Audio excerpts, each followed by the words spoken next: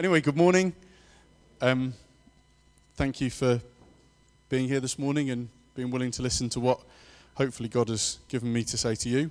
Isn't it just great to share communion, come and feed on Jesus and remember all that he's done for us and remind us that it's not about us, but it's about him. And I'm frequently reminded of that in my life. So without further ado, today's title, as written by Graham, is Humble Servants. And the scripture we've got is the last section that we're going to be reading from 1 Peter. It's 1 Peter 5, verses 1 to 11. I'm going to read it to you from the Message. So Mark is going to put that on the screen for us. Kindly prepared by Catherine. Looks great. Nervous look from Catherine. I have a special concern for you church leaders. I know what it's like to be a leader in on Christ's sufferings as well as the coming glory. Here's my concern, that you care for God's flock with all the diligence of a shepherd. Not because you have to, but because you want to please God. Not calculating what you can get out of it, but acting spontaneously. Not bossily telling others what to do, but tenderly showing them the way. When God, who is the best shepherd of all, comes out in the open with his rule, he'll see that you've done it right and commend you lavishly. And you who are younger must follow your leaders. But all of you, leaders and followers alike, are to be down to earth with each other. For God has had it with the proud, but takes delight in just plain people. So be content with who you are and don't put on airs. God's strong hand is on you. He'll promote you at the right time. Live carefree before God. He is most careful with you. Keep a cool head. Stay alert. The devil is poised to pounce and would like nothing better than to catch you napping. Keep your guard up. You're not the only ones plunged into these hard times. It's the same Christians all over the world. It's the same with Christians all over the world. So keep a firm grip on the faith. The suffering won't last forever. It won't be long before this generous God who has great plans for us in Christ, eternal and glorious plans they are, will have you put together and on your feet for good. He gets the last word. Yes, he does. Amen. Is that enough? Can I sit down? Thinking about that bit in the middle, God's had it with the proud, but takes delight in just plain people. Be content with you are, don't put on airs. If anyone who knows me well thinks I'm putting on airs this morning, please stop me. So I get to conclude 1 Peter, which is a privilege. I think there's been a theme running through the book that stands out to me, which is that whatever our position, whether we're a leader, whether we're a husband, whether we're a wife, whether we're a child, whether we're a servant, whether we're a master, whether we're a worker, submit to one another. Regardless of your position, regardless of your status. Don't think of yourself more highly than you ought. Don't put on airs. He'll promote you at the right time. And whatever it is that you're doing in your role, carry it out as if you're doing it for God himself. Even if your master, the person you're doing it for, isn't a very good person. It's a tricky one, that one. Humble servants. Just take you back to the title. That said, we're not going to do a verse-by-verse expansion of the passage today. It fits in with those topics and themes that we've already covered. And instead, I want to share with you something that God's been showing you in my life that fits with humble servants and does fit with the passage, but isn't an expansion of it. And if you want to look at the passage some more, it's absolutely great. You could look at it at home, you look at it in your small group. I encourage that. Something I'd just like to put out there at the beginning, really. God doesn't treat us as we deserve. Communion is just such a great reminder of that. We're going to talk about deserving things a bit this morning, but God doesn't treat us as we deserve. I read that somebody said the worst prayer you can pray is, God, please give me what I deserve. You want to know what that might be? Hell. God, just give me what I deserve. Thankfully, God didn't give us what he deserves. He gave us Jesus. Amen. In John 10:10, Jesus says, I came so that they can have real and eternal life, more and better life than they ever dreamed of. Who feels they're living that life? 1, 2. I want that promise. What does it say in the NIV? Live life and live it to the full. Jesus promised that we might have life, yet sometimes life, to me, doesn't always feel like I'm getting what I was promised. And we're going to expand that a little bit now. A short while ago, I was talking with some friends, and I was reminiscing how some years back, I didn't know how good I got it. You know, life was good, looking back. And, you know, it's not like that now. But if only I'd recognised what it was like at the time, and if only it was like that now and I could just be reliving those years, you know? You've maybe got a time that you would go back to, or you maybe look forward to a time that's going to be when I've done X, Y, Z, it's going to be, you know, when I've done that, when I've finished this, when I've retired, when I've had children, when I've got married, when I've whatever, life will be what I want it to be. But a wise friend who's on the front row said to me, Emily, you need to watch out what you're saying. In a few years' time, you might look back at now and say, those were good times. And you might never enjoy the moment that you're in. And she was right. We've got to watch out. So I suppose I'm not the best at living in a state of gratitude. I try and, Mark will testify to this, I try and eke the most out of everything. Any situation, I want to fine-tune it to be the best. I love cooking, and if I'm cooking, I wouldn't want to just cook to eat. I want to cook because I want to enjoy it and make the best meal I can, and I'll probably critique what I've done afterwards, and in the process spoil any pleasure that there was, perhaps.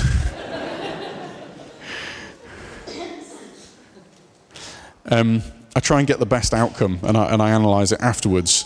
And I suppose no wonder the past or the future, when I've forgotten the detail, look better than the present. Is it just me? Just me that suffers with this one, yeah. It is just me.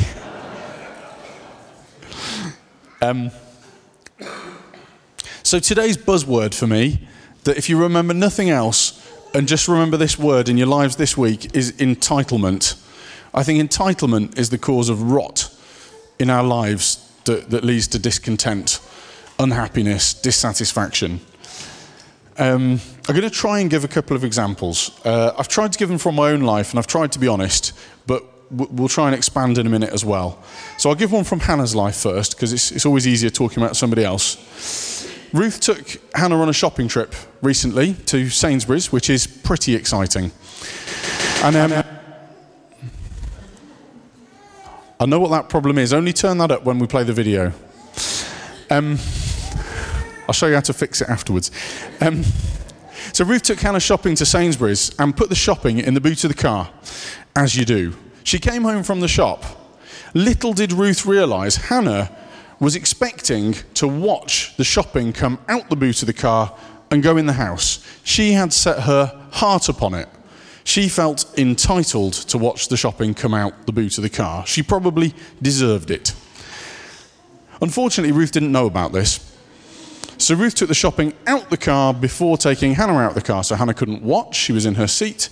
Ruth put all the shopping in the house. Ruth then filmed Hannah's reaction.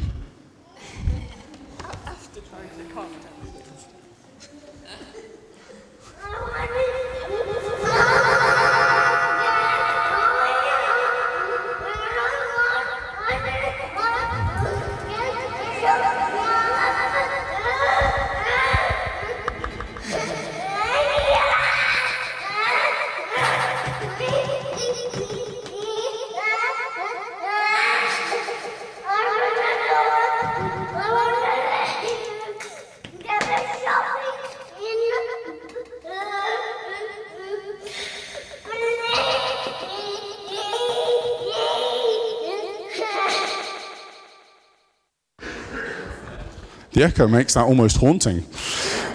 Ruth's keen that I point out she did try and calm her down before videoing her, which I don't know if that makes it better or worse. Other than you weren't just thinking, this is funny. It was after giving everything else a try, I thought, I may as well record the moment. I think Hannah was feeling, it's not fair. I want what I expected. I want what I was entitled to. And I guess as adults, we feel like that. Occasionally we behave like that. Maybe we show it in a different way. Maybe we go into a quiet sulk that we deserve and we're entitled to. I found that for me, I spent 25 years of my life single before getting married. And I kind of set marriage as this idol, this thing to attain. And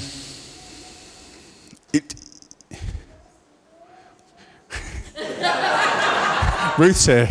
It's not all it's cracked up to be.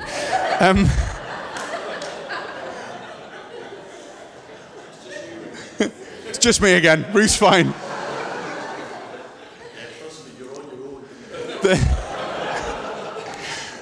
The problem is, and she knows roughly what I'm going to say here, the problem with it is that for 25 years, I built up my expectations of what marriage would be. I decided what I deserved within marriage, and I decided what was fair. And yes, I keep score. I maybe don't actually have a chalkboard, but in doing certain things, I'm expecting something back. And once again, I'm probably the only person that does this in life, marriage or otherwise. And when I don't get, a fair number of points back, it's got to be fair.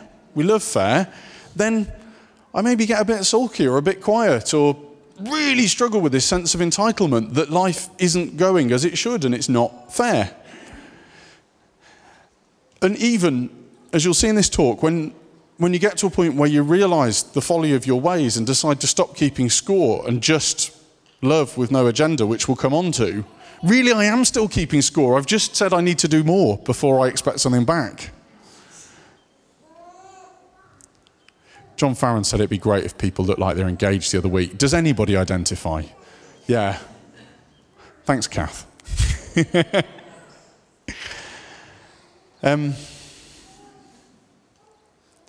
I run a business and maybe I have certain expectations as an employer of my staff, and it turns out I can't control what they do. I can't control the outcome. I can't guarantee that my desires are fulfilled. I can't guarantee that staff will do exactly what I want. I can't guarantee that they won't steal from me. I can't guarantee that they would represent the business I want. Despite working hard, despite putting my bit in, I don't necessarily get back what I feel I deserve, what the business deserves. As a church leader, Graham, do those members behave as you're entitled? I'm in complete control.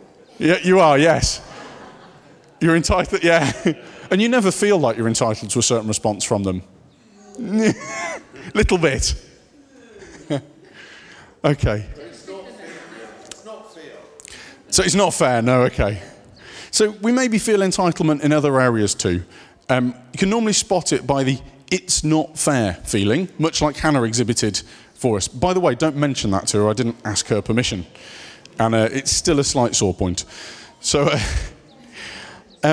the other way that you can spot it is when actually something good happens to us and we don't really appreciate it because it's what we were entitled to. So if I'm entitled to have a cooked dinner ready when I get home today, and that's what's there, then I might not appreciate it because that's just what was right. I deserve that. If I feel that I'm entitled to be driving a £10,000 car, and that's what my employer gives me to drive or what have you, then that's just the way it is. There's nothing special. But if they give me a £5,000 car, maybe I'll be disappointed, even though they've given me a car. Can we spoil good things that come by expecting something different? Maybe your salary isn't what you'd like it to be. Maybe your pension performance hasn't turned out the way you'd expected. Maybe you like that promotion or that other job that someone else got. Maybe your house isn't isn't the way you'd want it to be or isn't where you want it to be. Maybe you'd like your spouse to be different or be somebody else's spouse.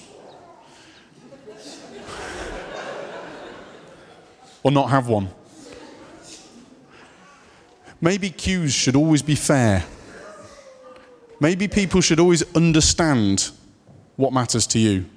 Maybe people should always know and that I'm entitled to how I feel and that they know that. I guess you can probably think of more examples. Yeah. So what causes it? I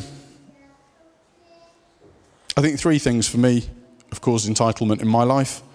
My experiences growing up, my upbringing. You maybe get used to a certain family setup and a way that things happen. And if in adult life things are different to that, when you marry somebody and find their whole family's way of going, or you don't marry somebody, or life turns out differently, you have a different type of job to your parents had, and there's a different amount of money, or whatever the changes are, life is different sometimes when you're an adult and when you're growing up.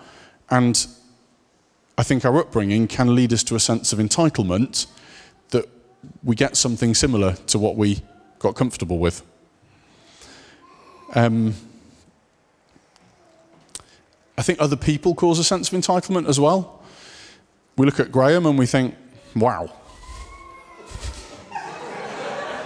I just had to pick on someone and you were right there, Graham. If I had Graham's sense of dress, I would be complete. You'd be watching Crew. Sorry, I picked on the wrong thing. But yeah, other people's stuff, other people's family, other people's spouse, other people's happiness, other people's content, other people's faith. We maybe decide that if they've got something that we perceive, then we also are entitled to it. And then also, thirdly, how about the things that we let enter into our mind? The things that we, it says in the Bible that our eyes are a window to the soul, and what do we let in?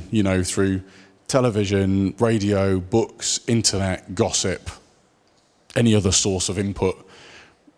What do we focus on? Because actually, we end up idolizing the things that we think about. And we're just going to add now, really, that fantasy, one definition would be everything that isn't a part of our life.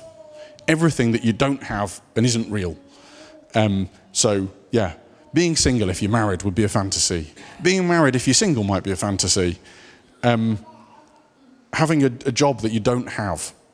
Wearing trousers when you've got shorts on. That's not reality. The reality is I'm wearing shorts. And a very kind of Christianese word now that I feel the need to define is covet. We covet things. So we yearn to possess, especially something belonging to somebody else. That makes it better. When Hannah's playing with toys and she wants one that someone else is playing with, but didn't want it till the moment she was playing with it, it just tells us when someone else wants something or has something, it must be better than what we have. Or better than it was before they had it. So our reality is our life. Our reality is the place that God has put us, the job that we have, the house that we live in, the income that we have, the level of happiness that we have, the mental stability we do or don't have, etc. I could expand and I could offend people because I haven't experienced the hard things you've experienced. I've experienced my own set. And I could talk for a long time, so I won't. But when we compare reality to the fantasy that we have coveted in our minds, we get disappointed and dissatisfied, and our sense of entitlement that we've built up through those things that we've put in isn't met. However, when we compare our reality to the nothing that we deserve and the everything that we've received in Christ, all of a sudden, the reality of how blessed we are can absolutely come and hit us. And that becomes the motivation for living differently, not the trying harder motivation, which fails, I've found. Entitlement breeds dissatisfaction with life. And in some situations, I think if you get what you want, having already decided that that's what you're coveting and then you get it, it actually builds pride in us. Both are really, really ugly. both will harm our relationship with God, not help us recognize the blessing that we all live in and all that he's done for us. It doesn't help you experience the promise of life that Jesus gave in John 10:10. The life that he promised isn't getting everything that you want. Trying to convince Hannah. When we're not feeling entitled, we're free to live in the now, not the yesterday or the future that we sometimes think might be better. It says in Matthew 6:34, which is part of the Sermon on the Mount, and in the Message it says, give your entire attention to what God is doing right now. Don't get worked up about what may or may not happen tomorrow. God will help you deal with whatever hard things come up when the time comes. Stay in the now, live in the now, it's all you've got. You can't go back. We don't know what will happen tomorrow, and if we live in the now, it will change your life. The thing that's hit me these few weeks, and the reason that I'm sharing this, is that in the marriage example that I gave, the 7 years in, the danger to keep score, the danger to have a tit-for-tat kind of relationship is as strong as it's ever been. And if you keep putting a fantasy onto your spouse of what they might be or what they might do or what they might say or how you might feel about the way they love you and how they give you their time,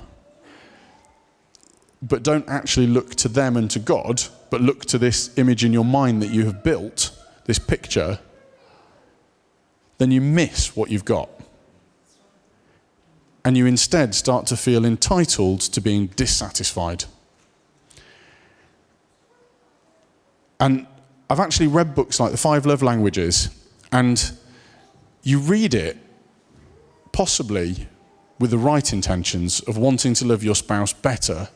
But what you can hear, if you're really not careful, is if you love your spouse this way and find out how, then you'll get more back than you ever expected.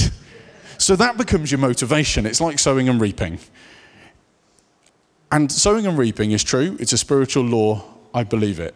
It's a physical law. God made it. It works. But God also judges the heart. And if we are putting into something selfishly, only because we want to get something back the way we want it, and using a book like The 5 Love Languages like a stick to beat with, then it's not going to work. You're going to be more dissatisfied and you're going to feel more entitled. So for me, and the example that I'm giving that you could apply to any of the situations in your life where you feel entitlement, is to love and give expecting nothing back. And now I think there's somebody mentioned in the Bible that set a precedent for this. Mentioned in the Gospels, I think, and throughout everywhere else too. Jesus didn't die on the cross once we'd done our bit. It wasn't like fair cop. He didn't deserve it, and we weren't entitled to it. Jesus died on the cross while we were still sinners. It wasn't just feelings or words. It was a love that was demonstrated by action. It was messy, bloody, and painful.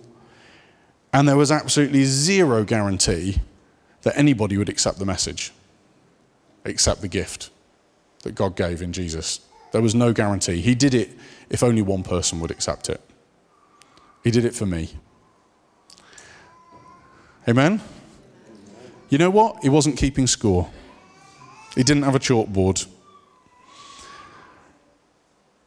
In fact, God was putting the chalkboard in the bin when Jesus died on the cross. He rubbed it out for once and all. In Philippians 4:12-ish in the Message, these precise verses in the Message, have you? It's a bit awkward. But Paul says, I don't have a sense of needing anything personally. I've learnt by now how to be quite content, whatever my circumstances. I'm just as happy with little as with much as with little. I found the recipe for being happy, whether full or hungry, hands full or hands empty. Whatever I have, wherever I am, I can make it through anything in the one who makes me who I am. And we just go back to today's scripture as well, 1 Peter 5, the middle section. It says, again, God has had it with the proud, but takes delight in just plain people. And let's face it, we're all just plain people, really. None of us are any better than the rest of us. None of us are something special. We're all normal. Sorry about that. Apparently I'm normal too. Be content with who you are. Don't put on airs. God's strong hand is on you. He'll promote you at the right time. Can we trust God about that? Live carefree before God. He is most careful with you. And I think my question today, in summing up, would be, do you want to live always wishing that your life was better than it is? Or do you want to spend your life in the conscious knowledge of just how blessed you are now? Without being different, without changing, without when you achieve something, without the way it was in the past when things were better.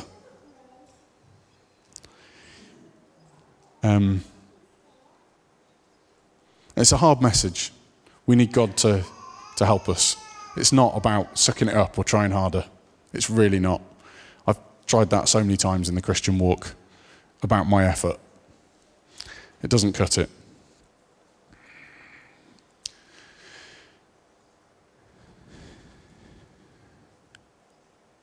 So I'd like to pray for everybody. And after that, Mike's going to come and play some gentle music. We've specifically finished the talk a bit earlier today so that we can have a chance to respond to what God might be doing in you. And we have a prayer team. There's 2 bits of prayer today. Prayer for healing and encouragement will be after the service outdoors. Now, outdoors. If you want to receive prayer for healing and encouragement, head outdoors. If you want to respond to what God's been doing in you through this message this morning and would like prayer about these issues, then there's going to be some people come to the front. We'll maybe clear a few chairs and clear communion away. And there'll be a chance, while there's some music, to either sit quietly and reflect, to pray with someone near you, or to respond. And I just want to say, so often I feel like I should come and get some prayer, and I feel for 1,000,001 reasons that I can't. Things get in the way, be them children, be them commitments, be them what it looks like to other people, whatever it is. And it's all from the enemy. I don't want you to come up to make me feel good about some people coming up today. If you need to respond where you are, or come up and get prayed for. But if God's putting something in you that says you need some prayer and there's something in this for you today, then don't be proud. Come and get the prayer.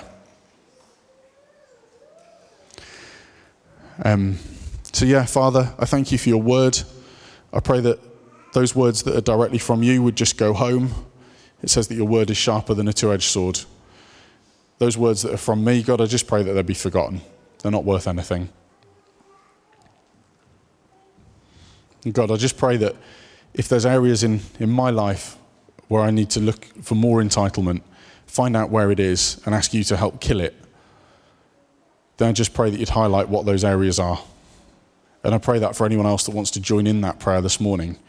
Just highlight in us, God, the new work that you want to create, the areas of our life that you want to transform, the bits of us that you want to put to death and then redeem for your kingdom. I pray that we wouldn't hear this message like looking in the mirror, see the changes that need making, and then walk out and forget all about it. I pray this morning, God, that you would help us live differently. You'd help us love like Jesus loved.